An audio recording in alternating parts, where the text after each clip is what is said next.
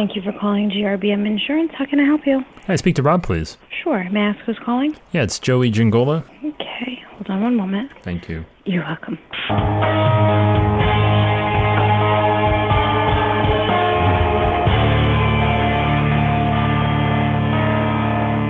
What's going on, Joey? Rob, how you doing, sir? Pretty good. This is insurance in your own words from the people who are living and breathing it every day and are struggling to figure out where this industry is going and what they need to do to stay ahead. Hosted by me, Joey Gingola. Let's get into it.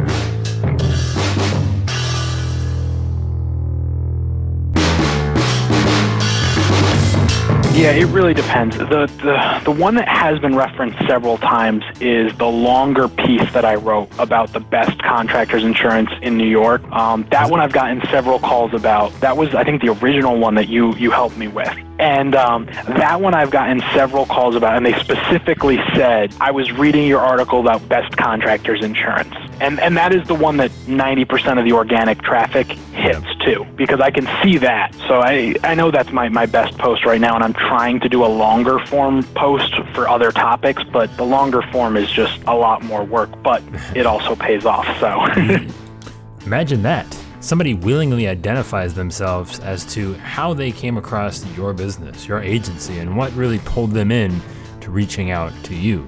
That was my good buddy Rob McCarthy of GRMB Insurance out in New York. And I think I said the initials right this time. Again, standing for, and I got clarification on this for insinuating that I might have messed it up last episode. It stands for the first name of everyone's initial, first letter of everybody's name and the agency. So that's nice. And I'm just dyslexic. So the point here that I want to talk about, and obviously the guy that recommended that Rob write that article is probably pretty smart. And, you know, he said, this is the article that everybody actually willingly says, hey, this is how I found you. I was reading this because it is such good information and they feel so compelled to reach out to you. They want to let you know that they found this awesome thing that you provided to them and that this is why they're reaching out to you. Again, it's like if you meet your favorite band, you're gonna be like, oh man, I love that album, I love this song. They're going to reference the thing that you made the connection with that person with. And that's the same concept with the content.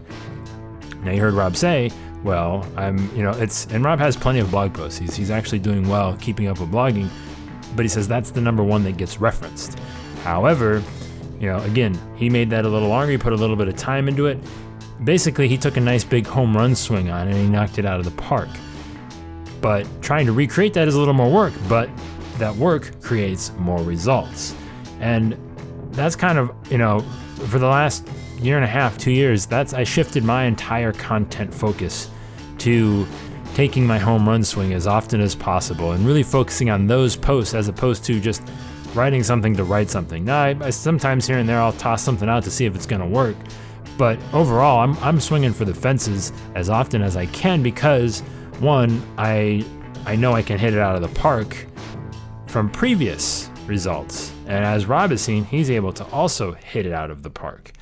The question is he actually, you know, how is that business performing? What is happening once they're reaching out, identifying themselves and showing their appreciation for the content that he's created?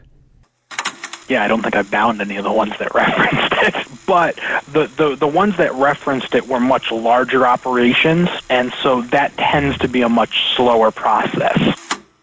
If you were riding that 10-second roller coaster audio clip with me, you're like, oh, look at this. Here's Joey just blowing his own horn, saying how awesome this content is, and now here's Rob not able to convert on any of it. Well, what good is this if I'm getting all these people that are just basically calling me up and congratulating me on being able to write 100 sentences together that actually make sense, right? What good is that? But then, as you notice, we dive right in, we get a little deeper, and what does Rob say? Rob says, well, they're a little bit bigger. They're a little bit more of a bigger case than I am used to maybe handling. They're bigger accounts. And as we're going to get into with Rob, and what I want to dive in more on is, well, why aren't you closing those bigger guys, and how different are they from what you're doing right now? yes, those are a different process as far as it's not immediate. Most of the smaller guys, it's an immediate sale. We're on the phone, it's closed, payment has been made before we hang up. And so, yeah, that is probably the difference. As we continue to tumble down this rabbit hole, we see that Rob is not accustomed to this sales process and possibly the length of it. He's used to answering the phone and closing the sale within 15 minutes of talking to that person initially, of talking to that client, that contractor. And now all of a sudden, because there's maybe more information, there's more moving parts, there's more variables, there's more communication than just one back and forth payment, wham bam, thank you ma'am sort of process. He's actually taking them out to dinner before he closes the deal sort of thing. Then he possibly might not have adjusted his sales process. Maybe there's a hole in the sales process that is preventing these larger accounts from closing. Yeah, he's getting some good leads and opportunities, but now it's time to really take a look at your overall process and see if, obviously, one, if it's worth adjusting to fit the clientele. From what Rob has told me, yes, their accounts are big enough to where it would be well worth his time and effort for creating those posts, even if he just closes one of those accounts. So I would imagine that it's worth adjusting his sales process, maybe introducing some new, touch points to where he needs to stay in front to make sure that, he doesn't lose interest with this prospect, with this lead, with this new type of customer that he has created, that he has generated by, again, providing this content, by creating this relationship out of thin air, right? That's the point. Now, the problem is actually seeing this and understanding it, because I might give Rob a little tough love as we reach into the next clip, because he might be underestimating a little bit just how much more or less he needs to do in that process versus what he's currently doing. And again, if it's worth the effort, it's definitely something to look into. What can you do to make sure that you don't lose the sale, that the guy doesn't lose interest, and that knowing exactly when you need to come back to them and setting the proper expectation?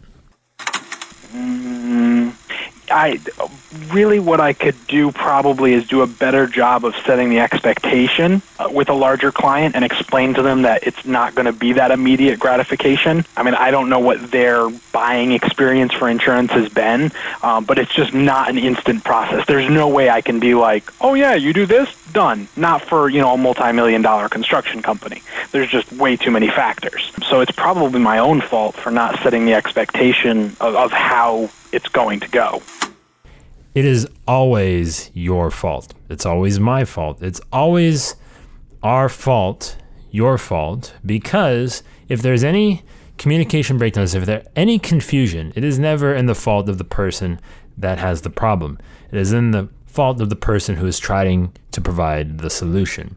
Now, again, it's up to you to define at what point or how much of that fault you're willing to deal with and tolerate through that process.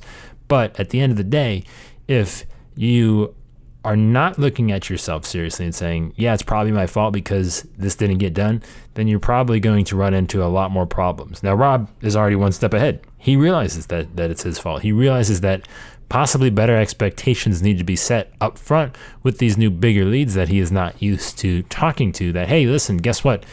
This is going to take a little bit longer. Outlining the sales process, the procedure. Jason had a guy on his podcast. I'm blanking because I'm just thinking of this randomly as I'm recording. But Jason had a guy on his podcast talking about, outlining the sale, written service line agreement, written service time, something like that. But basically saying this is what we do, this is how we do it, and this is the order in which it's going to happen. Maybe something like that, as simple as an email saying, here's step 1, 2, 3, 4, almost like a set of instructions on how, your agency is going to approach this process. And that's obviously very important. Now, I think Rob was a little hesitant. I asked him the question, can you do anything different? What can you do differently? He gave me a little bit of a hesitation. And don't hesitate, right?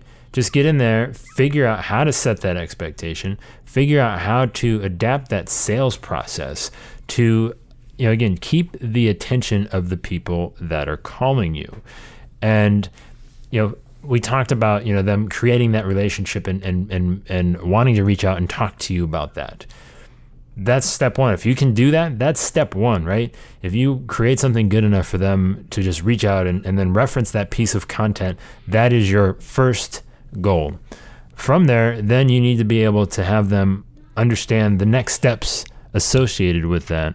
And then from there, they need to be able to continue to move forward.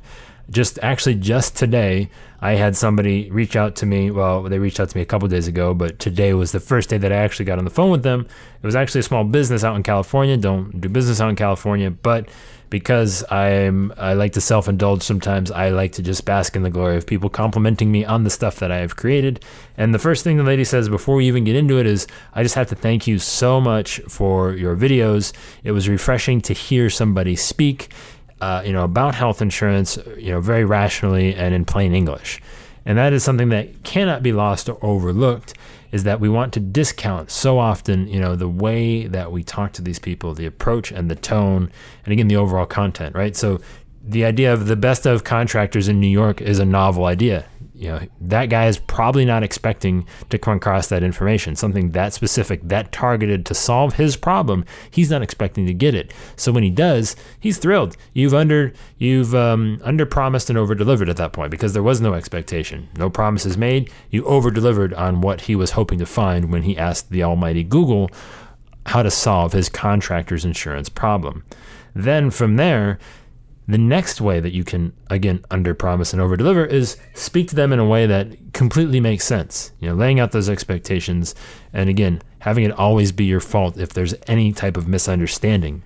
Plain English, no fancy insurance speak. If you use fancy insurance speak, go ahead, you have my permission to steal this, but every time I say a fancy insurance word, I say, that's the fancy insurance word for blah, or I will say the plain definition or meaning of it, and I will say that's the fancy insurance word is this, right? Just breaking it down and pointing out fancy insurance word that is actually ridiculous and unnecessary. That really connects with people. You need to be rational. You need to be practical with how you speak to these people, because if you don't, they're not going to feel compelled to pick up the phone and talk to you. That's what we're trying to do. That's what Rob has done. That is how he has been able to create the piece of content that is a little bit longer, that gets results, and then compel people to reach out and self-identify how they found him and how they feel so compelled to do business with him. But then from there, you might find that if you've taken those steps, or if you're going to take those steps, and you want, that first day that you get that phone call will be the best day of your insurance career. Maybe, I don't know. And you'll be so excited that you're able to do this thing. But then you just need to be on the lookout for, hey, well, wait a second. Am I closing these guys? Is something happening differently? Is there something that I'm doing that I didn't expect, like getting bigger, possibly better clients, more appreciative clients? If that's the case, you better be ready to move, adapt, and get better with them. Otherwise, you'll be watching a bunch of good business go somewhere else.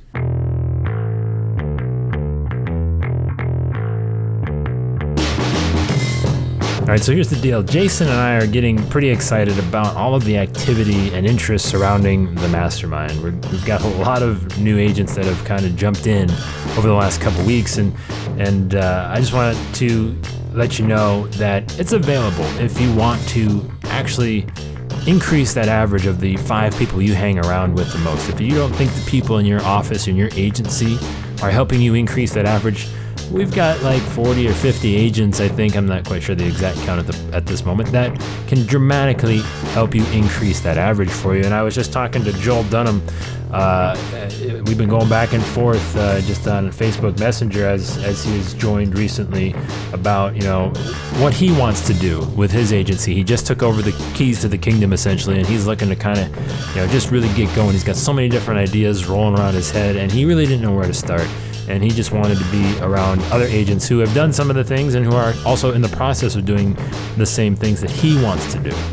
And it's so much fun getting to know Joel and other agents like him, again, Rob also in the mastermind, to kind of share and learn from and see what's working for them, what's not working for them. And it's always interesting to see that so many people have so many of the same struggles and say the same things of, boy, this really feels like I've finally found, my people, right? My tribe, the people that I should be hanging out with. And And it's always fun to get to know these new people and learn about what's working in their agency, what's not, and ultimately, if anything we've done, that can help them out as well too. But if you are interested in doing that exact same thing, I'd love to hear about your story. Head on over to growprogram.com/mastermind. That's growprogram.com/mastermind to make that happen.